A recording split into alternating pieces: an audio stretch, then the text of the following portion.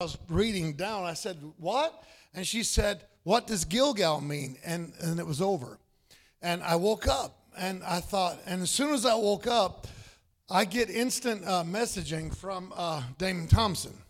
I don't know if y'all know who that is, but he used to be on the ramp and everything with Karen Wheaton and all that stuff. But I get notices from him when he's got a thing that he does live. If you're like a senior pastor, or, you've been in ministry a long time, he hooks up with people like that. But anyway, and guess what the first thing he said was?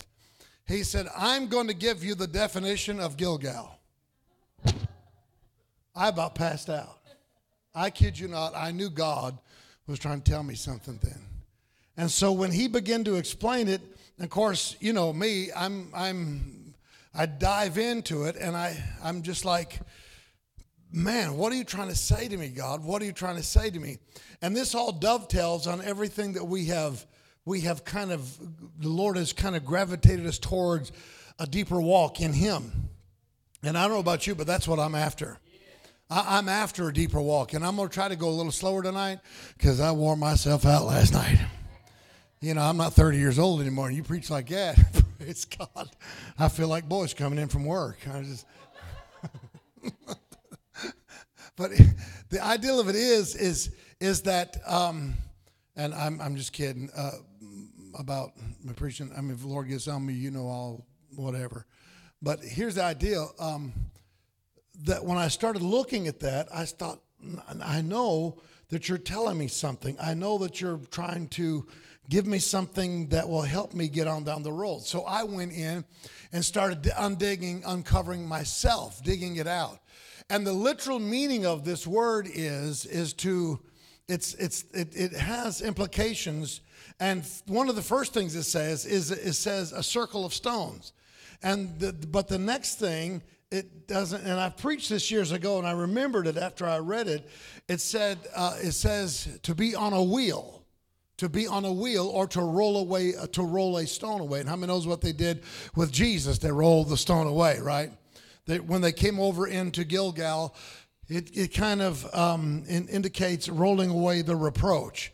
And how many knows He's rolled away your reproach? He's went to great effort to roll away your reproach and everything that would come against you, everything that would try to hold you back, everything in your past. And as I say that, I'm reminded of what Paul said, and I keep going back to this. I keep alluding to this. And I said this the other day in passing, and I don't know if you realize this or not, but a lot of things how many knows the Bible says, if any man speak, let him speak as the oracles of God. Okay, now when that scripture says that, it doesn't mean somebody that has well studied. That what that's indicating is somebody that is in tune with the Spirit of God, and they're just letting out what God's pouring in at any given moment. So God could use you as an oracle of God, and you may not be well versed, which we all should be by now. I'll let that sink in for a little bit. We should all be well versed by now, but it doesn't mean that you have to be a scholar to be able to be an oracle of God. That means that whatever God brings through you, that you know that is God, that you're going to decree things, and so shall it be established. In other words, it's going to edify somebody what comes through you. It's going to bring somebody into the next level. It's going to bring somebody up a little higher. It's going to bring, when I saw that, I thought, so if any man speak, let him speak as the oracles of God, and it indicates, and here's what I'm getting at, and it indicates that some of the things that I have let loose lately have not been pre-studied. They've not been predetermined. They have come through the Spirit of God, and I went back and I said, like I tell Phyllis, I can't believe I said that. I go to study that, make sure that's right. Because if that ain't right, I got to go back and tell them that ain't right. Because I don't want to be, you're known by your words. If you lie, you're called yeah, okay.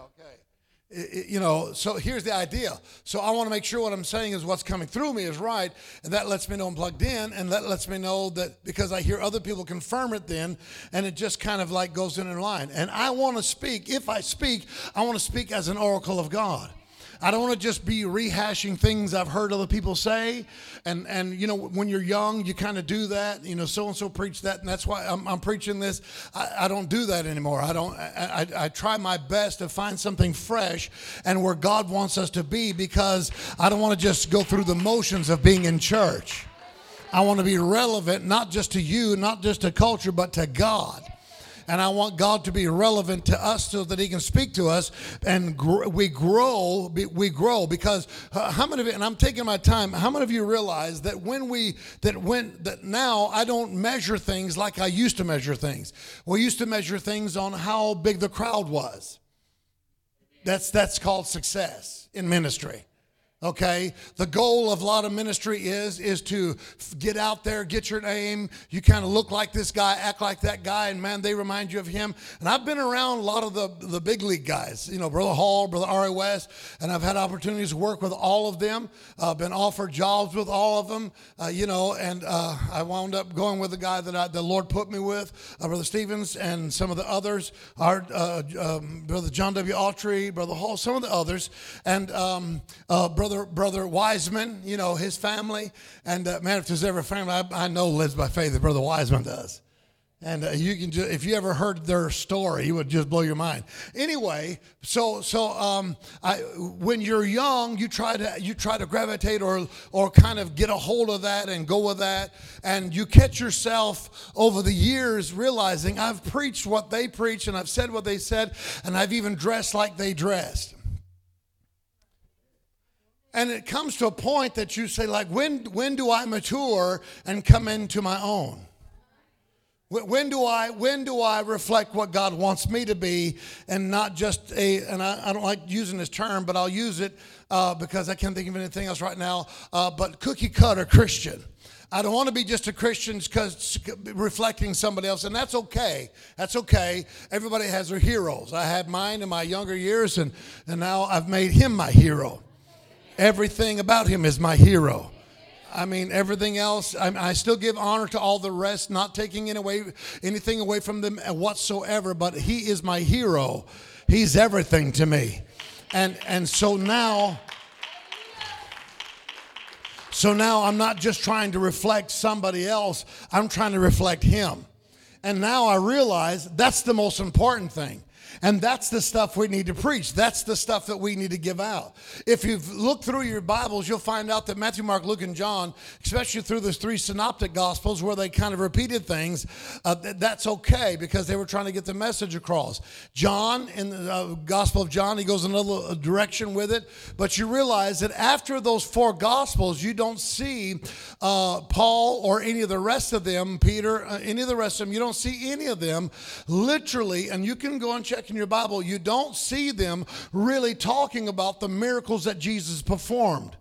And I didn't realize that for a long time. And when I began to really pay attention, I'm thinking, man, they didn't mention the miracles that Jesus did, Matthew, Mark, and Luke. John did. But you get over here in Acts, and you get over here in Romans, you get over there in Ephesians, Galatians, and all that. And they're not talking about that stuff so much. They're talking about death, burial, resurrection. They mention that. But they're not talking about in those books over there, especially when you start in the book of Acts, you notice, if you really pay attention, they're not talking about those miracles Jesus did. And I begin to ask, why didn't they, and we'll get to Gilgal in a minute, but I'm asking, why didn't they talk about them? Because they were more focused in on living that life and performing those things than just talking about them.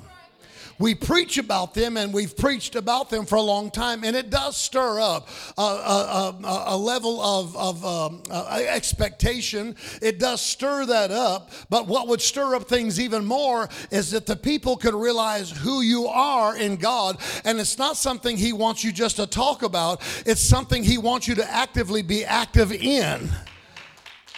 Miracles, signs, and wonders. I don't like the idea, listen, I don't like the idea of everybody, and it's just my pet peeve.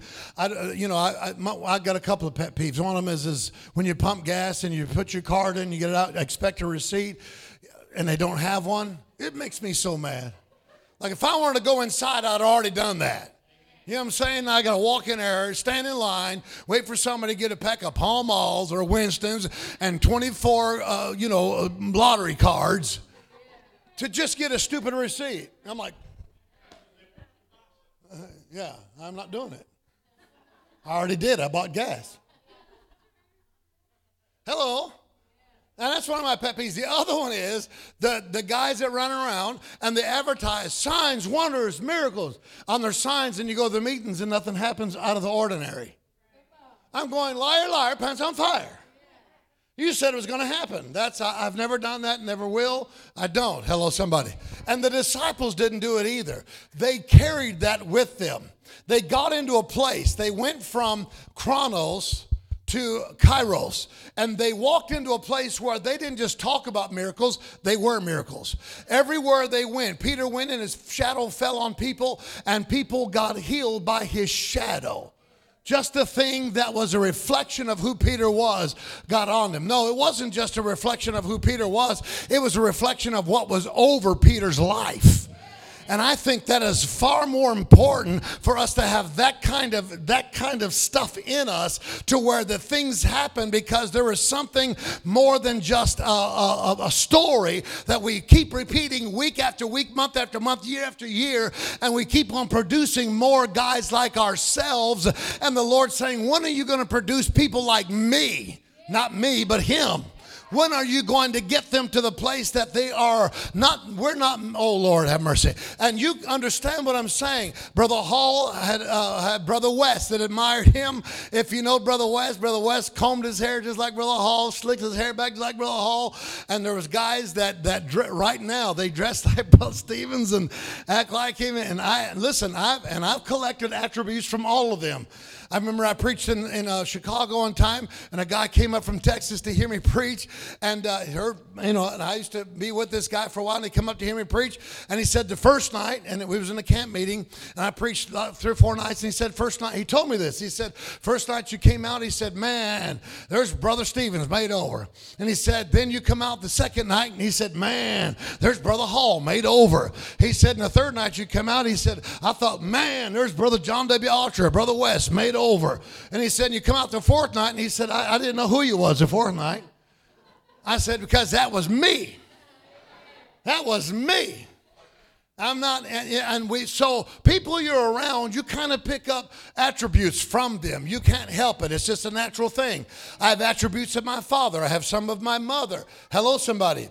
Phyllis has a lot of attributes of her mother and her father. Phyllis, I call her Bob the Builder, because her dad was an excellent carpenter. I mean excellent. And he would always measure twice and cut once. And Phyllis is always like, make sure that's right. Make sure that's right. That don't look right. Don't put that in there. Don't get that out of there. And Spencer has taken that up from her and his grandfather. Now, my dad, he was more in the electrical field. I would soon mess with a bunch of wires than I would cutting a board. Praise God. I can't cut a straight board for my life. I guess if I did enough, Rob tells me if I did enough, I'd do it good.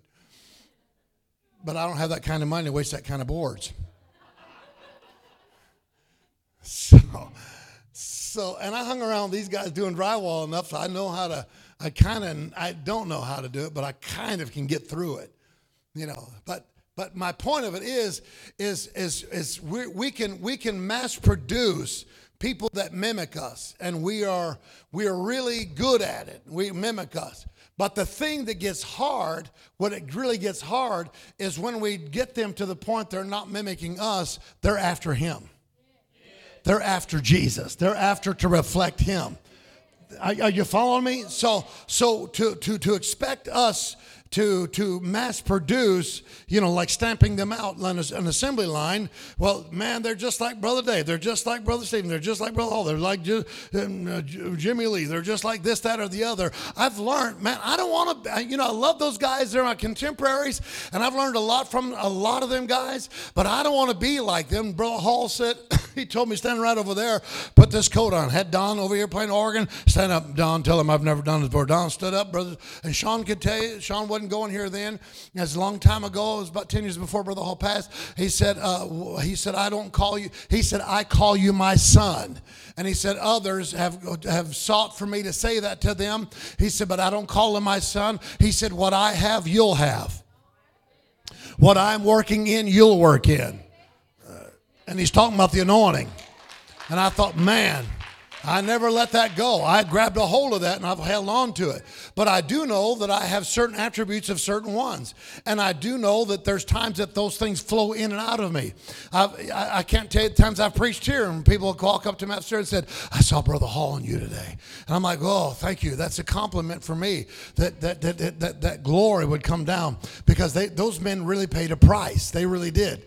They really paid a price. And so the point I'm trying to make is I'm now, as I mature, and Brother Hall said this, the Lord gave him in a cave and told him, he said, there'll be 7,000, excuse me, there'll be 7,000, which he had 20-some thousand under his ministry. And he said, there'll be 7,000 before you pass. There'll be 7,000 that I'll raise up that will carry an anointing that will come out of you, that come out of your ministry, that you will give birth to spiritually, that will walk in the depths of the Word of God and will help people find who they are in God. So now I'm hearing that prophecy and I'm being reminded that as I transition into this, and as I got a word to, oh Lord have mercy. Phyllis, you have my phone, and I got a word today from somebody, sent me a word that was reflecting that very thing. That, listen, kind of like this: God didn't call you to be like everybody else. God called you to be like Him, to reflect the light of the kingdom of God, and to raise up others that would not just reflect you, but they would have a depth of the word that would cause others to grow into being who God has called them to be. That, to me, go ahead and give Him praise. Go ahead. Get my phone, Phyllis. It's in your purse. Oh, no. Maybe I can pull that up and read it to you, but if I can, I will. If I can't, it's okay, because I done told you what it basically was saying. Let me see. Oh, this is so good. Listen to this. And Noah began to be a farmer, and he planted a vineyard. Genesis 9:20. This isn't my message. This is what I got. Noah built an ark 120 years. It was for a purpose, and he was so focused on that purpose that we all recognized Noah for building the ark. But once the flood came and went, Noah began to be something different. Lord. Come on, somebody. How many knows change is healthy for you? So watch what it says. So it says, and after the flood, but once the flood came and went, Noah began to be something different. Noah became a farmer. Watch this. Have you ever paid attention to that verse? I never really gave it a thought until yesterday when a friend called me and to remind me, God can make you into something else. Oh, Jesus. Have you ever paid attention to that verse? Come on, get off of there. There. I never really give it much thought until yesterday when a friend called me and to remind me, God can make you something else. Don't let anyone put you in a box. Don't put yourself in a box. Abba, Father, forms us for each moment, and what you did in a previous season of life may not be what you do next. Rob, that blew my socks off. Because when I read that, I knew what God is showing me and trying to get people to grab a hold of what He's showing us collectively as a body to get ready for the shift. Do you know that this year coming up, 2024, is the season or the year of open doors? Man, get ready. Look at somebody and say, get ready for some open doors. What seemed to be closed, God's going to open. And what seems to be inevitably open, God is getting ready to slam shut. And no man can go back and open that door. Some of you have been in turmoil. Some of you have been in transition, and you're wondering, where is God? Is God with me? Is God for me? Am I right? Am I wrong? Am I going in the right direction? I'm here to tell you that the Lord is saying for you that God has got some of you right where He wants you. And that's where you're going to learn how to trust him. Because if you trust him, you're going to find things in your life. I didn't call these 2 nights services out of just willy-nilly. Let's just have church. I called them because I felt like those that showed up were going to be those that God was going to give a key to put in the door that's about to open.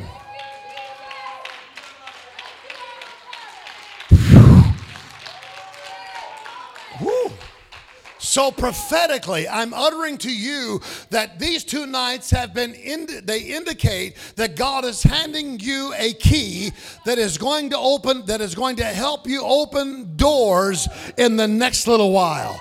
In the next 24 months, in the next 18 months, you're going to find doors, opportunities. You're going to find things that you're going to step into that you didn't plan yesterday, but you're stepping in not into a chronos, but into a kairos moment where it's no longer you doing it. It's God that is instrumentally causing things to happen in your life to position you to get the mass effect for the kingdom of God. Because this ain't about us. This is all about him. This ain't about me getting my shout on. This is about growing the kingdom of God. This is about entering into a place, whether it's at an altar or whether, now listen, I've been there. I've been in those meetings and I was part of those meetings. I can't tell you how many people have gotten saved over the last 40 years in our ministry. I've lost track. I should have kept better track, but I can't tell you. Hundreds and hundreds down through the years. I can't tell you how many people have been healed. I can't tell you how many people have been slayed in the spirit that have laid on the floor for us. I can't tell you how many got the baptism of the Holy Ghost in all these meetings. But what am I trying to tell you? That is nothing compared to what God is about to unlock. And I'm not throwing these keys around. People what I'm seeing is that there are people that will make an extra effort to get a hold of that key. And they don't realize what it is, but they're thinking, I got to get there. I got to be there. And this is going to be more than all of that other stuff. And this kind of plays in to the ideal of Gilgal. Look at somebody say Gilgal. Now, when I told Phyllis that in that dream, she asked that question, I never did get to answer her because the Lord had an answer for me when I got up. And when I got up, David Thomason was talking about, and he said these words, let me give you the interpretation of Gilgal. I was floored. I was dumbfounded. I was flabbergasted. I don't know how to tell you. I don't know what else I could use to let you know how I felt at that moment. But at that moment, you remember me come out and telling me that? I told her that dream. I said, I had craziest dream. And then this is what happened. She's going like, wow. And so, but I didn't follow up by telling her the rest of it. Get your Bibles and go with me to the book of Jeremiah. Is it okay if I slow down? Go with me to the book of Jeremiah. Lord, I know it's in here somewhere.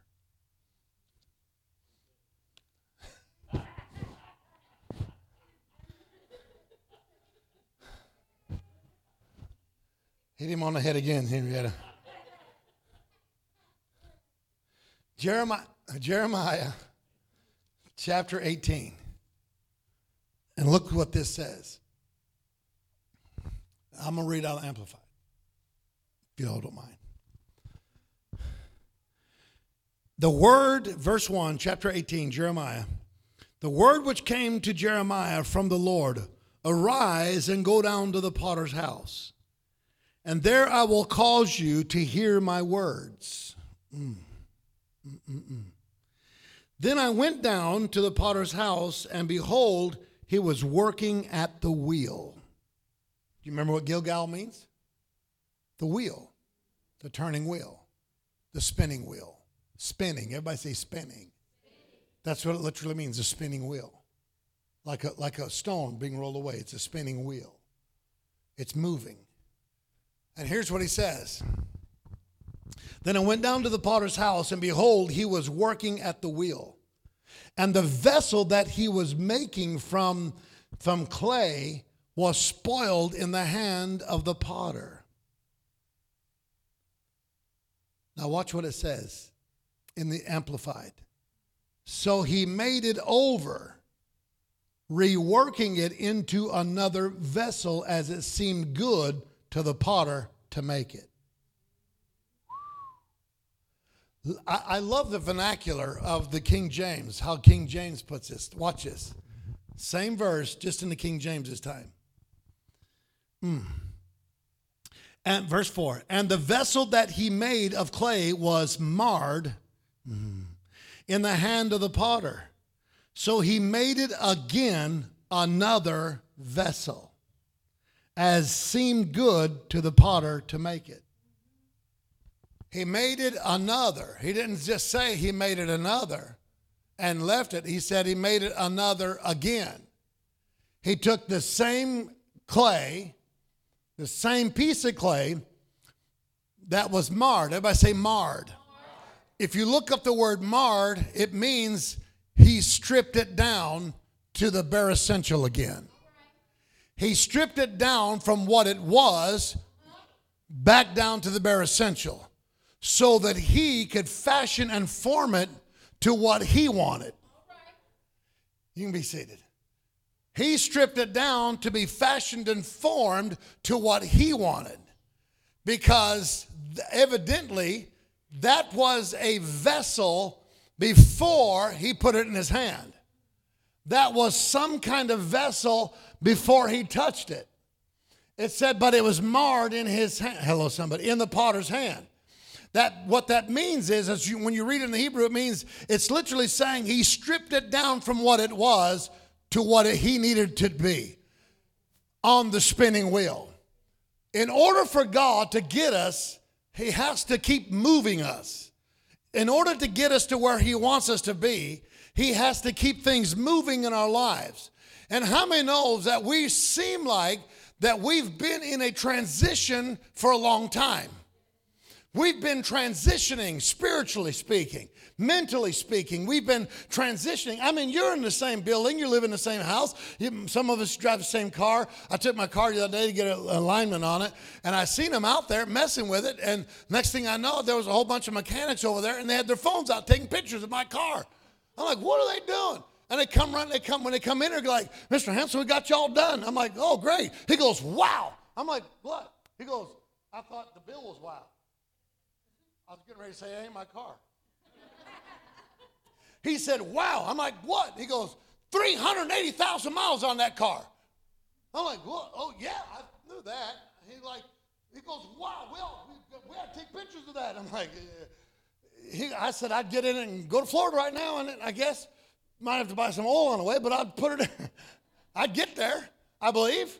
And he's like, man, that's incredible. He goes, they don't make cars like that anymore. I said, I know. I said, I put good oil in it. He thought I meant like motor oil. I was talking about anointing oil. And he's going like, yeah, whatever it is, keep using it. I said, oh, I will. I will. But the ideal of it is watch this. Watch. So, this is so good. I want to take my time with this because this really digs down deep. So he made that vessel. That vessel was used at one time, but the potter got it on his wheel and he started transitioning it. He started moving it. And like I said a second ago, we've been in transition mentally, emotionally, financially. We've been going through some things. And listen, how many knows that God wants you to increase in finances? Not so that you can live better, but so that you can give better. Not just here, but in other areas. In other areas, you can help enrich people's lives. How many knows I'm telling the truth? And so God wants you to, we quoted it last night before we left here. He wished above all things, above everything else, he wished above all things that you'd, and you know I'm not a prosperity preacher, but I do believe in prosperity. But here's the way I believe in it. Even he wished above all things that you would prosper and be in health, even as your soul prospers. Hello, somebody. When your soul speaks of your will, those things you desire, God wants your everything to prosper in Him, so that you can reflect that in whatever you do. So we've all been kind of going through things, even loss of life and things transitioning. Lord, I don't understand that. And you just hang on. And you'll get a word. Hold on. God's got you in control. God's making you into, hello, somebody. So here the ideal is that we're all on this so-called wheel. It's moving. It's transitioning us. And somebody said, well, Brother Dave, I don't feel like I'm moving. Well, then you're not growing, because transition will cause you to grow. Obstacles, things that get in your way, will teach you how to endure, how to conquer, how to overcome things, how to make things work. It will make you, listen, how many knows that it's like Oliver Wendell Holmes said one time. He said, once the human mind is exposed to something that it's never been exposed to before, it never willingly goes back to that place. You almost have to force your mind to go back into that, or like in a recession, it goes back to where it was. Because your mind's saying there's something new here. There's something vibrant here. There's something alive here. There's something different from the rut that you've been in, from living in that place. Hello, somebody. And once you get there, you realize, man, there is something so vibrant here. There's got to be something here. How many's ever got a revelation and it sparked a new life into your spirit? How many's ever went somewhere and all of a sudden they talk about something and you see something you've never seen before? It's not the same old rehashing of stuff you've heard over and over and over again. It's not just talking about things. It's actually doing those things that have been talked about all through the scripture. You're actually seeing some things happen. Come on. And your spirit is going like, wow, that's where I want. Like right now, when the Lord gave me this, I'm like, man, God, do you want me to throw this out there? And the Lord said, oh, do I want you to throw it out there? I want you to teach it. I want you to preach it. I want you to live it. I want you to be what I'm calling you to do right now. Come on. Hallelujah. Look at somebody and say, I'm going to make up my mind to never be the same again. Make up my mind to never be the same again. So let me read this again as it's talking about marred. He deconstructed it. He brought it back down.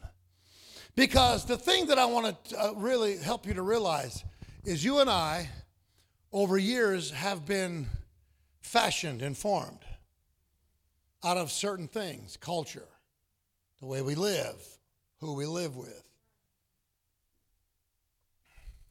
Has an effect on us. Where we work has an effect on you. Things we do on a daily basis. It's like the old saying, your 5 closest friends are your future.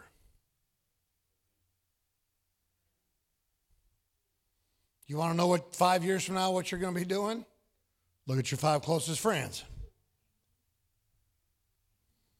When I realized that, I started changing friends.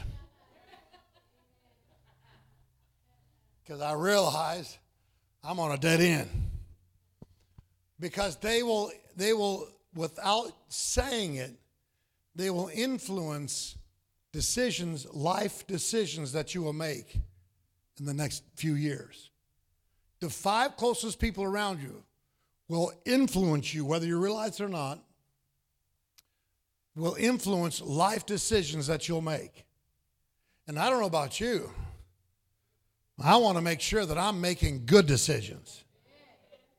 Godly decisions. Not just good decisions, but godly decisions.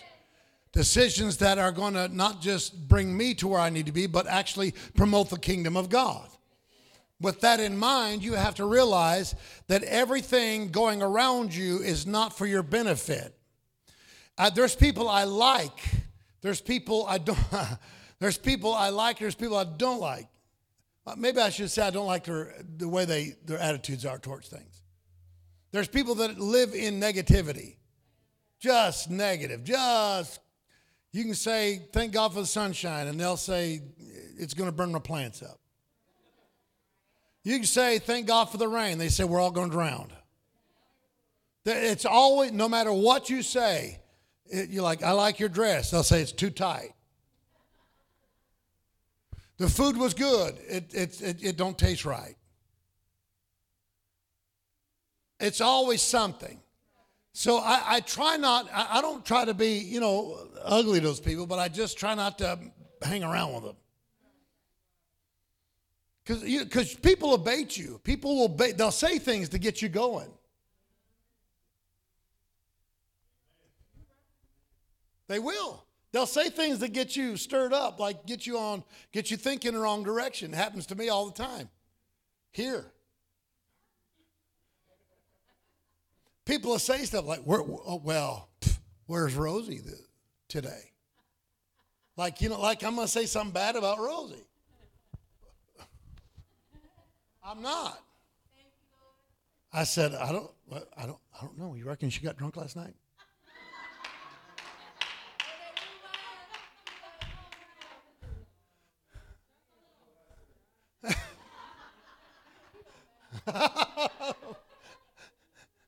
Without starting an argument, we're going to preach on. No. The ideal of it is you have to realize how people operate, because and they don't think nothing about what they said, but that's the way they live.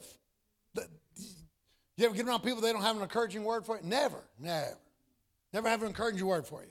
Never have, so I try to avoid people like that. I said it last night. The Bible said if you want friends, to show yourself friendly. Didn't say you had to have friends. Just said if you want friends, show yourself friendly. Phyllis tells me all the time I'm her best friend. I said, you're my only friend. My only real friend. And can I tell what you told me? Gina walked in tonight. She said, I really liked what you preached last night. I said, did you? She goes, yeah. She goes, I'm grabbing a hold of it. I said, all right. She said, I'm just going to confess some of my faults to you. And I went, oh, Jesus.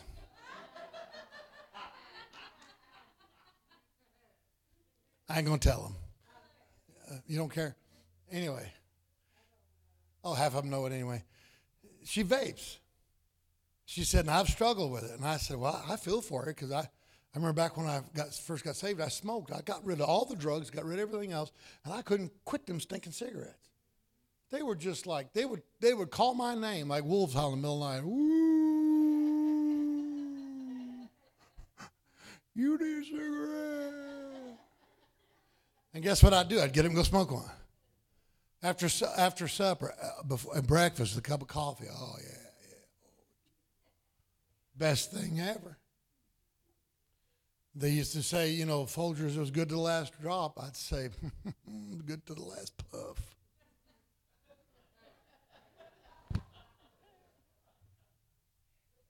Rob's laughing. He knows what I'm talking about. It was the hardest thing I ever done in my life to stop smoking. All the other stuff, God delivered me from, got free from it. That right there, holy moly, Jesus, it was a battle. I don't know what they put in them cigarettes, but it does a job on you. And God finally delivered me. I finally kept fighting it. Finally got delivered. Amen. Anyway, so you have to find somebody that's going to encourage you. But he will, and see, that message last night was kind of that wheel that turns. And when we feel the pressure, it's his hand on our life. Because he's not going to leave you like others made you. He wants you to be what he wants you to be, not what others have formed you to be. I've had opinions that weren't actually scriptural, but they were adapted behaviorally because that's what I was taught. Because that's what they said. And without me digging any further, I just believed what they said, and then I would repeat and preach what they said. Boy, it's quiet in here. Because I thought, if I want the blessings of God in my life, I've got to be just like them. I was never told I needed to be more like him. Now, Paul said, follow me as I follow Christ. I hope you're learning something. Paul said, follow me as I follow Christ. Paul didn't say, follow me regardless. Paul, you've never heard me say that. I've always said, check out what I'm telling you. Go ahead and go look yourself. Now, listen, so here's the idea. Paul didn't say, follow me as I follow Christ, follow me regardless. He said, follow me as I follow Christ.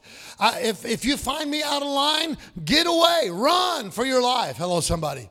And so what we were taught was follow the church, follow the preacher, don't ask questions, don't question things, don't ask why. Hello, somebody. Don't say, why is that said? What, and we shouldn't be afraid to ask what something means. But we were taught never to question, never, you just, and so we blindly, and I say this respectfully because I don't think it was done with malice. I don't think it was done because that's just the way they were taught. They were taught that way, so it just keeps on getting handed down. And so we just keep going through that cycle. And don't get me wrong, like I said, I don't think it was done maliciously or done with evil intent. I don't think that at all. But I think the mistake that we have made is instead of pointing people to get their lives to reflect more of Christ than just the church, than just the preacher, we would be much more further down the road and much more effective. You may not agree with that, but don't try to be me. Try to be Christ-like. Don't try to be Pastor Dave. Now listen, there's preachers right now. Some come here, there's a few that come and they try to preach what I preach. And I've told them, quit doing that. Quit doing that. Number one, if you don't understand the revelation, the real revelation to it, don't try to repeat what I'm saying because you're just going to mess it up. I appreciate you. I'm floored. I'm by your, but don't do that because number one, you're not me. I don't want to be you. Be who God's called you to be and stick with what God told you. Study to show thyself approved. Now, do I get upset when people take things that I've preached and they preach some of it? No, not at all. As long as they develop it and pray about it and God gives it, to where the people can understand it. I don't mind that at all. But I don't want you to be a mini me. What is that thing? I'm floored by it, by your flattered. Thank you. That's the word. I'm flattered at times. But then sometimes I go, ooh, quit it.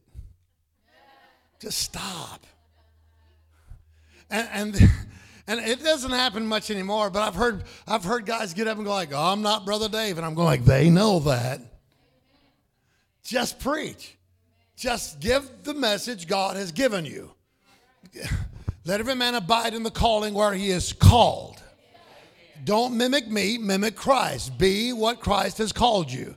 Now, we can learn from one another. Obviously, God has called me here to teach you some things and to help you get up down the road and get further in God. But you're not to stop right here. You're not to stop this. You are to continue to move and to grow in the things of God. Hello, somebody. Oh, Lord. Oh, my goodness. So if you're not being challenged, how many's ever felt like you're just spinning out of control? You're just spinning and things are just tough and they're hard. That's a good sign. That's a sign that the pressure you're feeling is not just outside pressure. It's the pressure of the master's hand on the clay. Because he's getting stuff out of us that he didn't initially put in there. He's getting stuff out of us that, oh, Lord, have mercy. How many of you realize that when Jacob was coming and his mother influenced him to dress like his brother, Jacob's mother influenced him, hallelujah. It's through seduction of seducing the father, because she said, you can't get your father's blessing unless you're dressed like your brother. That's kind of the idea that we have, that you can't get God's attention or get God's blessing unless you're dressing like this group over here. Nope, that's wrong too. You can't get the blessing of God unless you say what this group's over here says. Nope, that's wrong too. Praise God. No.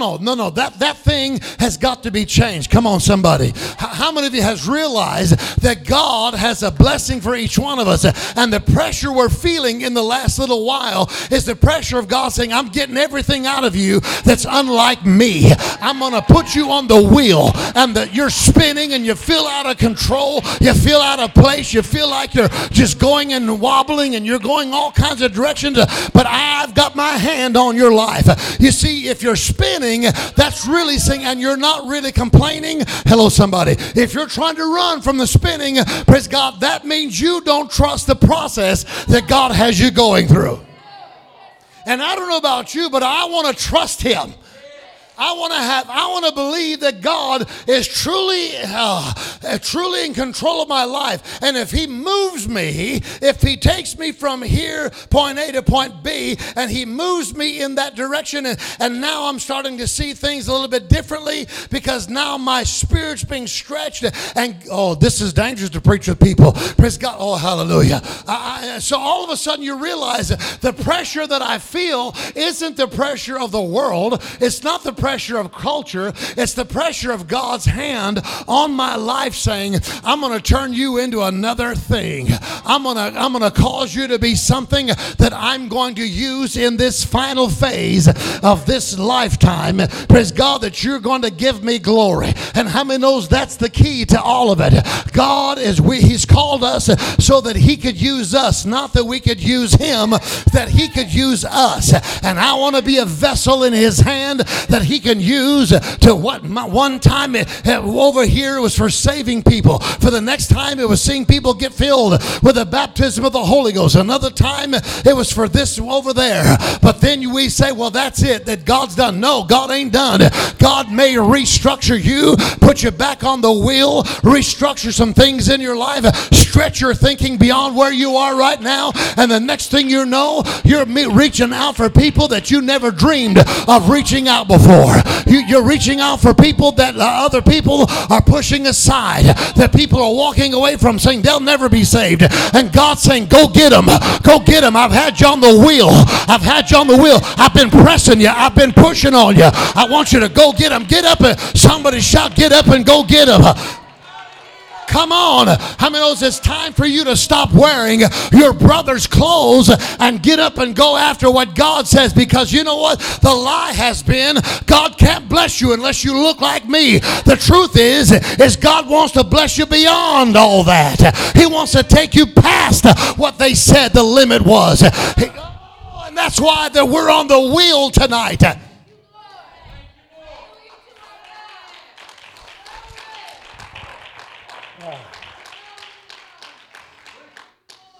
The pressure that we feel is the gripping of God's hand on our life. The pressure, because, watch this. How many knows that God brought them to Gilgal? God brought them to Gilgal. And God, Joshua, he brought them to Gilgal, the rolling way of the stone, the spinning wheel. How many knows that there was a bunch that had to die in the wilderness? I don't want to die in the wilderness. I want to walk in the promises. I want to go. So I've got to embrace the process. I've got to embrace the spinning on that wheel. The pressure that God's putting on my life. Change. When I get words like this, dreams like that, messages like that I was sent this morning, that at one time God used Noah, and we know him as Noah that built the ark, but hardly any of us ever say Noah the farmer. And that's what Noah's next phase of his life was. Maybe it wasn't as luxurious as building an ark. Maybe it wasn't that big of a deal. But he was a farmer. And the Bible says, and Noah found grace in the eyes of God. Somebody say grace in the eyes of God. So some of you are going in the next phase, and it may not, Lord have mercy. Maybe it's not as big as the phase you've been in. But you got to trust him. You got to trust him to follow him into the process. Quitting vaping may not be big to others, but it's big to you. So the next phase of that is he's a rewarder of those that diligently seek him. You're going to find in the next little while that you're going to lay that down and you're going to walk away from it. Not only are you going to walk away from it, you're going to help others walk away from it. Because whatever you conquer, God gives you the ability to help others conquer those very same things. Every time you conquer a devil, every time you expose him, every time you get him out in the light, that gives you the authority from the kingdom of God to walk over top of that and help others to get over that. I overcame drugs and now I help others overcome drugs. I can lay hands on them and drugs, oh hallelujah, if they're willing and they're ready to go, God can help them get over drugs. Are you hearing me? Oh my goodness, you have the ability. Look at somebody say, we've got it on the inside of us. You don't have to be me. You don't have to dress like me. You don't have to comb your hair like me. You don't have to say what I say or preach like I preach. But God has given us an opportunity because our life is spinning on the wheel, and sometimes it feels like it just ain't going nowhere. But the reality of it is I trust the process. Make me, I dare somebody say, make me who you want me to be. Do in me what you want me to do. Let me fulfill your word, your call, your destiny, your purpose in my life. Remember what Boaz told the workers in the field? Leave her hands full of purpose. Leave her hands full of purpose. That's you. I'm going to give you some purpose. Listen, look at somebody, say, give somebody some handful of purpose. Let somebody feel, praise God, what God has done in your life. Let somebody see. Don't hide it. Praise God. Bring it to light. Bring it to somebody else. Let somebody else get what you've got. Come on, somebody. Oh, hallelujah. You don't have to die dead and insignificant. So here's the opportunity we have. This thing that we're now doing, that we're thinking, that we're saying. Now, some people have to live like that. Some people choose that they think they can't operate like that. That they can't live without that. They can't live without having that form or that fashion or that thing. And God is saying, this is going to take a little longer. Because I've got to put the pressure on. Because I've got to strip all of that.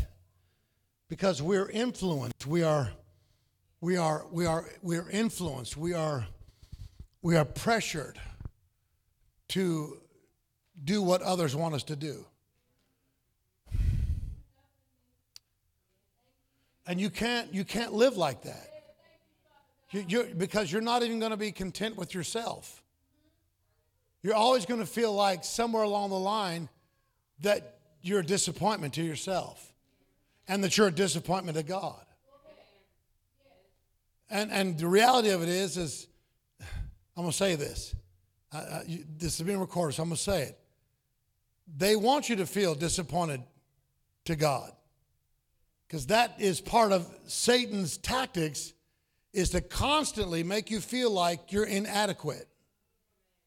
You just don't measure up. You got to put on them clothes. And when I'm saying that, I mean spiritually. You got to wear that. You got to do that. You got to say it like that. And God's saying, I didn't say that. Paul's saying, follow me as I follow Christ. In other words, as long as I'm... Do you know that Paul was one of the most religious men in his day?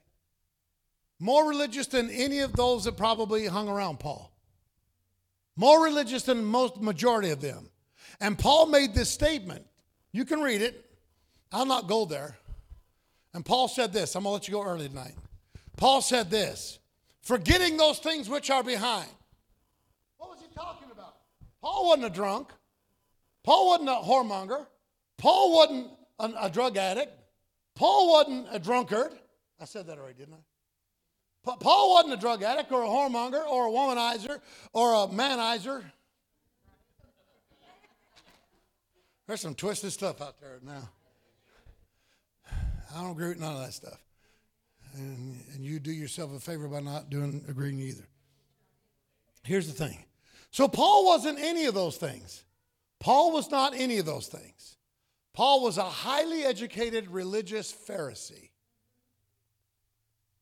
And Paul said, I count all things but dung. What was he talking about?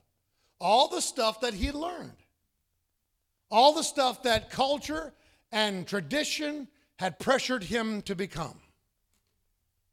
And Paul was actually holding the coats of those that stoned Stephen.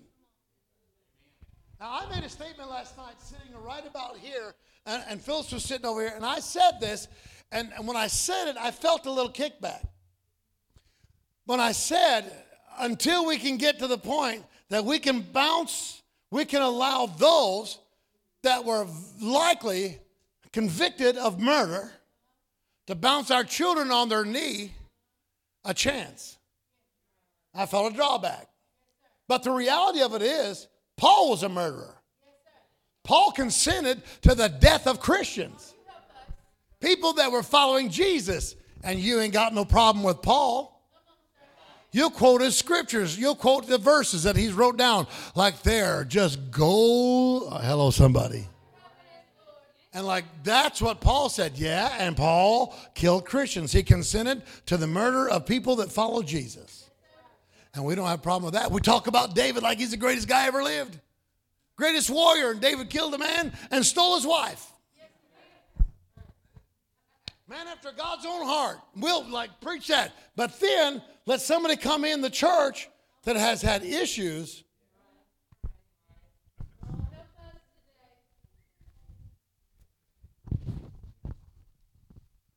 How are you? Did I see you vaping earlier? Oh, wait a minute. I ain't sitting by you. Lightning's going to strike. We do it all the time. We do it because of pressure. We do it because of pressure.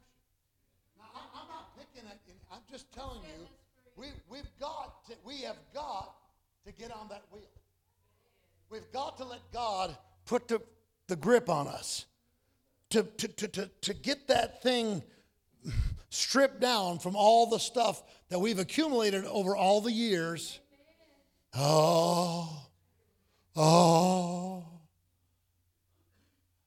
know, I looked in our newspaper over there where I live, and there's like 30 some Baptist churches in that little county. 30 something. And there's like three Pentecostal churches. And then, you know, one Catholic and several others, Presbyterian, Methodist, you know, they go by their titles. And I thought, oh my goodness. But the reality of it is, now see, I feel like I draw back again. Look, now, I think everybody, I wish Ron was here, he could defend himself. I drove up that, oh, hello. I drove up next to Ron the other day, and he was vaping. Okay. I see, you know. And he was vaping. And he had his window down. And I rolled my window down. I was like, look at that. He looked at me like,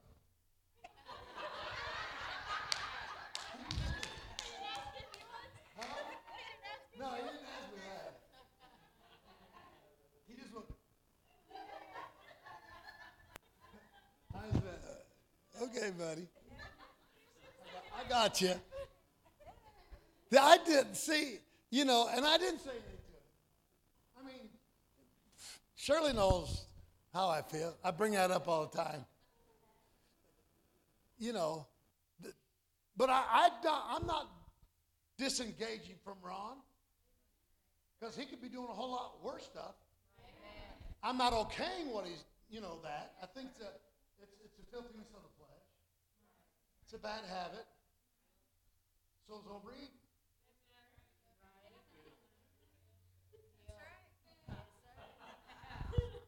So's cussing.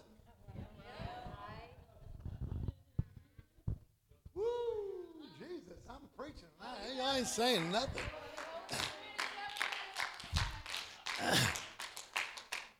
So's watching too much television. You can make an idol out of anything. Come on, somebody.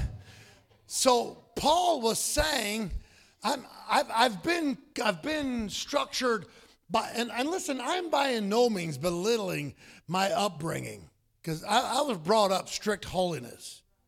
Okay? I'm not belittling that at all. There are some things in that still hold true in my life today. I think if you're going to follow God, you need to be holy. Matter of fact, when you get born again, that comes along with righteousness, purity. He said he's given us he's delivered us from all unrighteousness, so that you could be righteous and holy, right? But it's not just something you can fake. It's not something that you can just fake. It's not a fake thing. It's a real thing. It's a real thing. How do I get off that and give some? Help me, Jesus, help me. But the idea of it is Paul is saying, I'm forgetting those things that are behind me. He wasn't talking about sin. He wasn't talking about sin as you and I look at sin. Paul was talking about stuff that he had picked up from his Pharisaical training.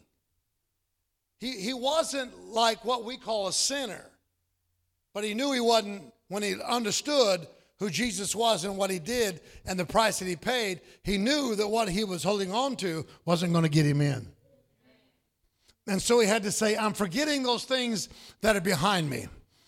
And I know we can preach it like that, and I've preached it like that you got to forget, the nightclub, the strip club. I wasn't big on strip clubs, but there might be somebody here who was big on them. And it may be women, I don't know.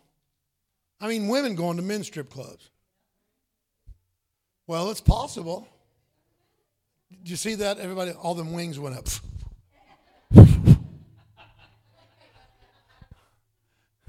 But there's people that come here. I don't even know if I should say it. There's people here. Maybe I shouldn't say it. Only two in the church telling me go ahead. The rest of them going, shut your mouth.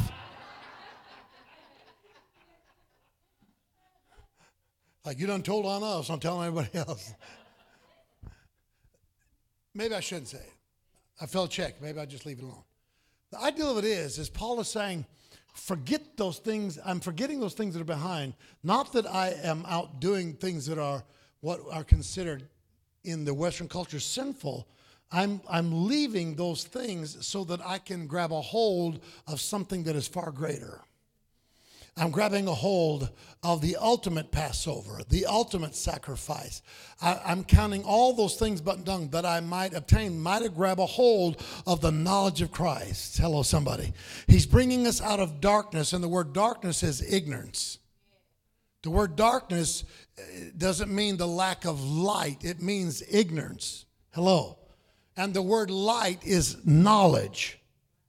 Into the marvelous light. Out of the darkness, he brought us out of darkness into the marvelous light. He brought you out of ignorance into the knowledge. Aren't you glad that he is ever bringing daily, on a daily basis, the knowledge of God into your life so that you can more fully reflect who Jesus is? I'm not concerned about all the other stuff, and I like it. I'm Pentecostal to the bone. I love speaking in tongues. I love shouting. I love dancing, which we don't do a whole lot of in here. Music's a little bit different now, and so we don't do a lot of but I do it anyway. I will do it. If it's opportune is there, I will shout. I will dance. Hello, somebody. So, I mean, that's all good. I mean, if it's there, I will do it. If it falls in, but it's not something I'm going to try to make happen every service. If God brings that in, I'm good. I'm good with it. But if it don't flow that way, I'm good with that too. Whatever you want to do, Lord, I'm in it. However you want to conduct the service, count me in. I want to be part of that. Hello, somebody. You won't find me holding back. There's places I've gone I didn't agree with how they worship. I didn't agree with. I went to a place Dwight Johnson told me to go 2 years ago, and I got there, and when I got there, I thought, I'm going to kill Dwight. I did. I drove up on the parking lot and drove for 8 hours to get 6 hours to get there. Drove up there, and the church was dark. The parking lot was full of cars. And I thought, well, what are they doing in there? So, especially when I go to a new place, I try not to be the first one sitting on the front seat saying, I'm here. That's not me. I'd like to see what's going on. And I got there, all the lights were off in the church. And so I went up to the window, the door of the church, and I peeked over the window in the church, and they were all standing in there in the dark with their hands raised. Now, I wasn't raised like that. I'm like, what kind of satanic ritual is this?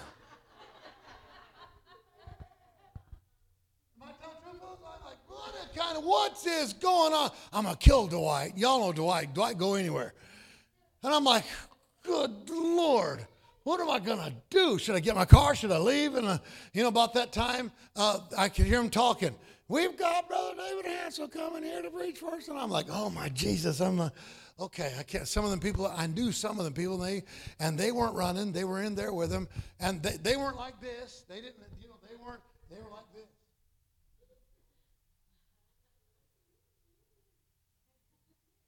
We got different types of worshipers. We got those that are they're used to hands against the car, like, I surrender. Then we got those that are carrying the flat screens out of Walmart.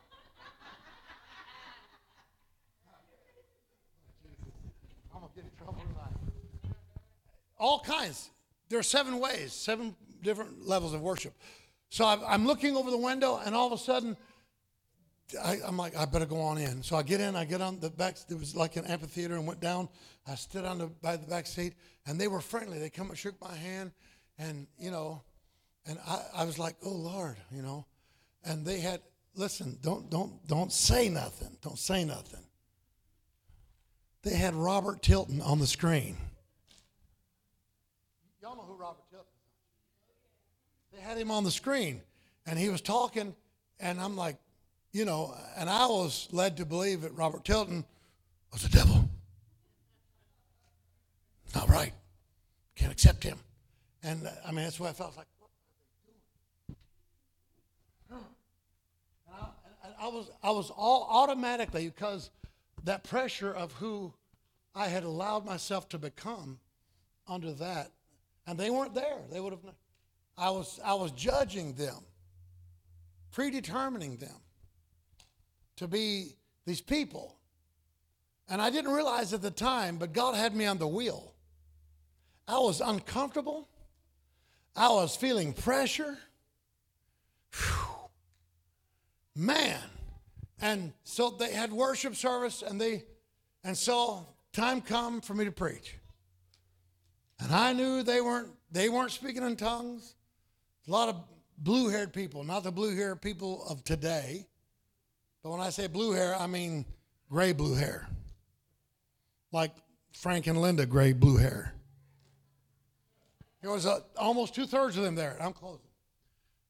And I thought, well, I'm going to preach. And I'm just going to keep it simple. Man, I got to preaching, and I felt, I honestly, I felt my leg doing this.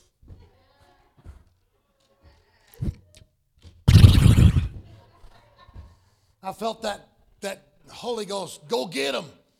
And I found myself preaching on the baptism of the Holy Ghost. You need it. And I didn't know that they had been praying for it. This was a Presbyterian church.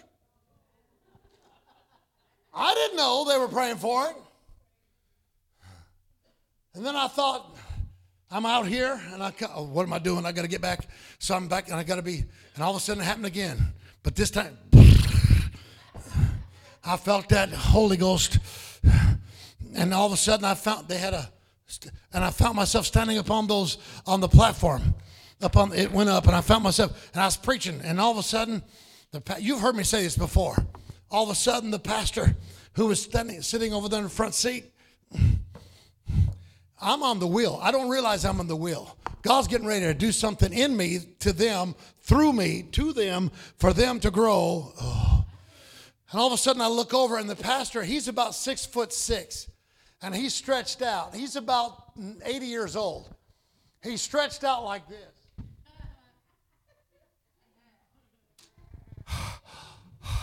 And I'm like, I've done give this guy a heart attack. I look at him, and his wife, who's about 4'11", Cherokee Indian, standing over top of him with a handkerchief. and she's waving over top of him. You know, and I thought, Lord, I've given this man a heart attack, and she's waving over him like that. And so I'm like, I've got to help him. We've got to get him in the floor, start CPR.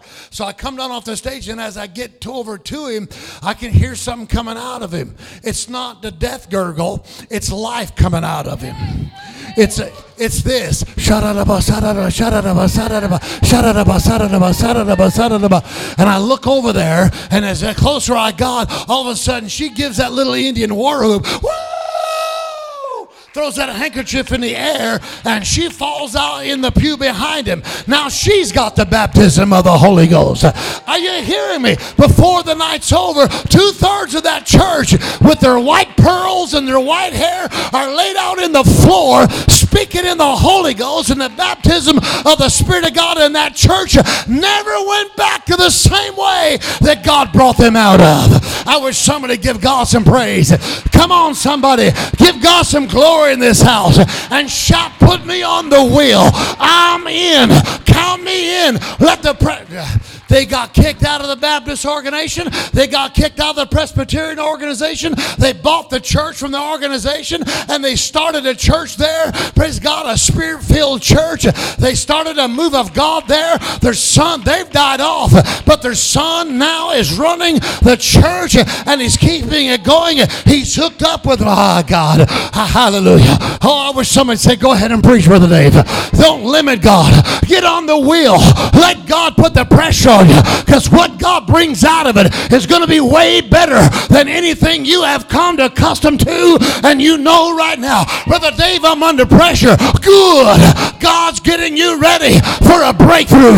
He's getting you ready for an astounding outpouring of his presence and power. Give God some praise in this house. Stand to your feet and give him some praise.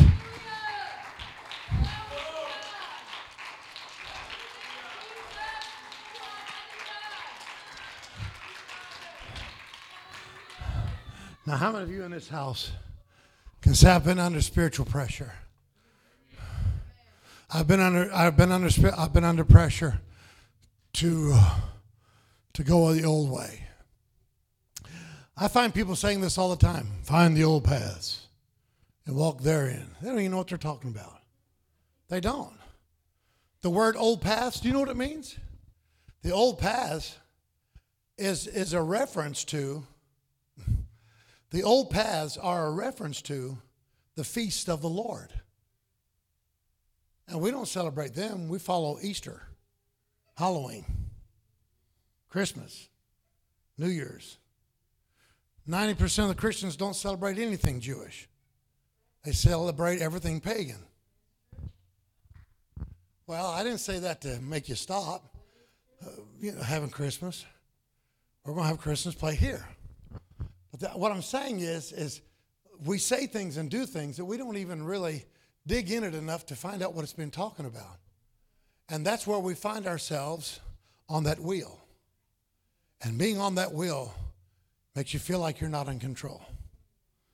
But you've got to come to the place, and here's what I really want to say. I took an hour and a half to say this. You've got to say, I trust God with my future.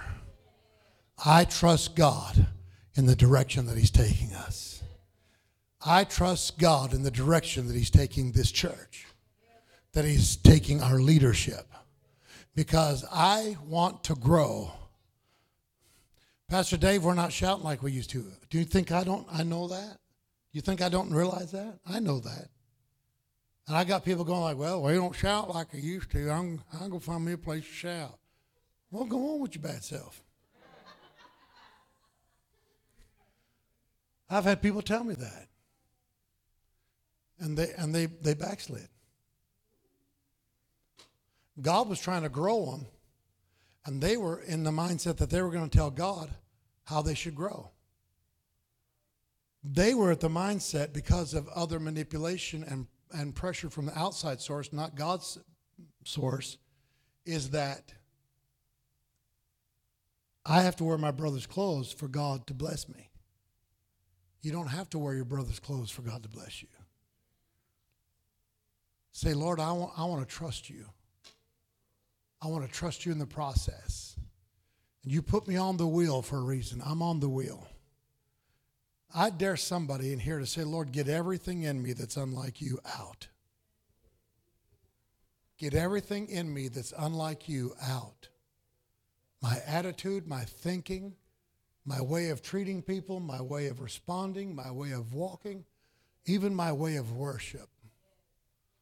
I have found myself drifting in the presence of God and not wanting to come back out of that. And it wasn't just in a shout, but I have found myself in my house, hallelujah, alone, but not alone. Lonely, but never alone. Oh, hallelujah. I want to offer myself to him. I want to say, Lord, listen, I don't say this just inadvertently anymore or without caution. I say this with much hesitation or with much accreditation. Not even accreditation, but I say this with a lot of thinking about what I'm about to say.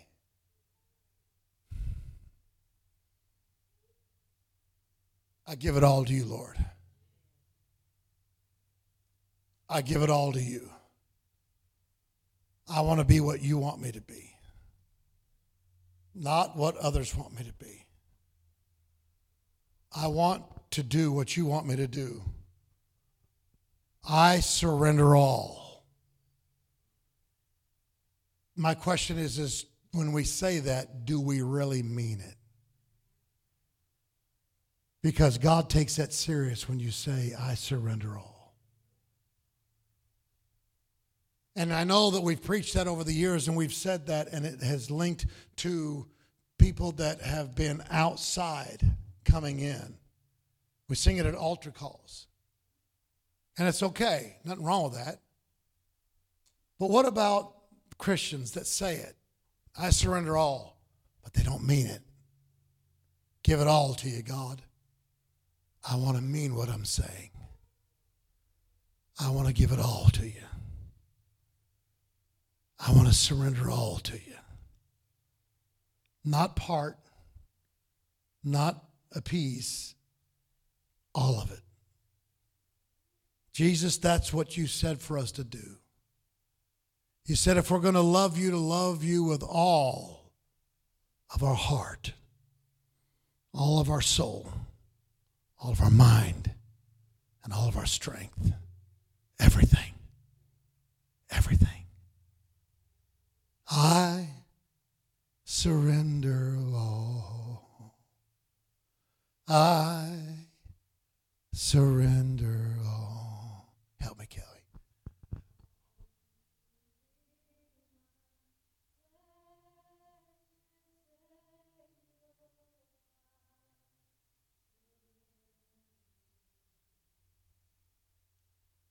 I surrender all. I surrender all to thee. I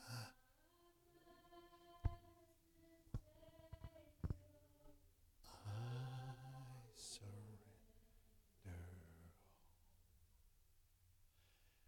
If you mean that tonight, I would ask you to come to this altar, stand or kneel. And before you make that step, I want you to really, really think about what you're saying. Because he's going to put you on that wheel. And you're going to feel the pressure of his hand on your life. You're going to feel the pressure. Oh. This is heavy, I know, for a Thursday night. But the Lord has called us together for these 2 nights to come to this place. Kelly, I know you're praying, but would you sing it? Oh, that's okay. Go ahead and play that. Yes. Come on. Yes, Lord. Yes, Lord.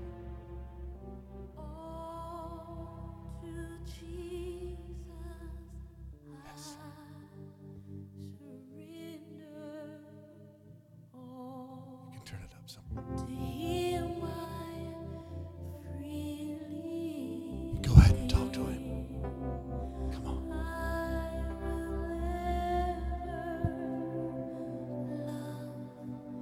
Jesus.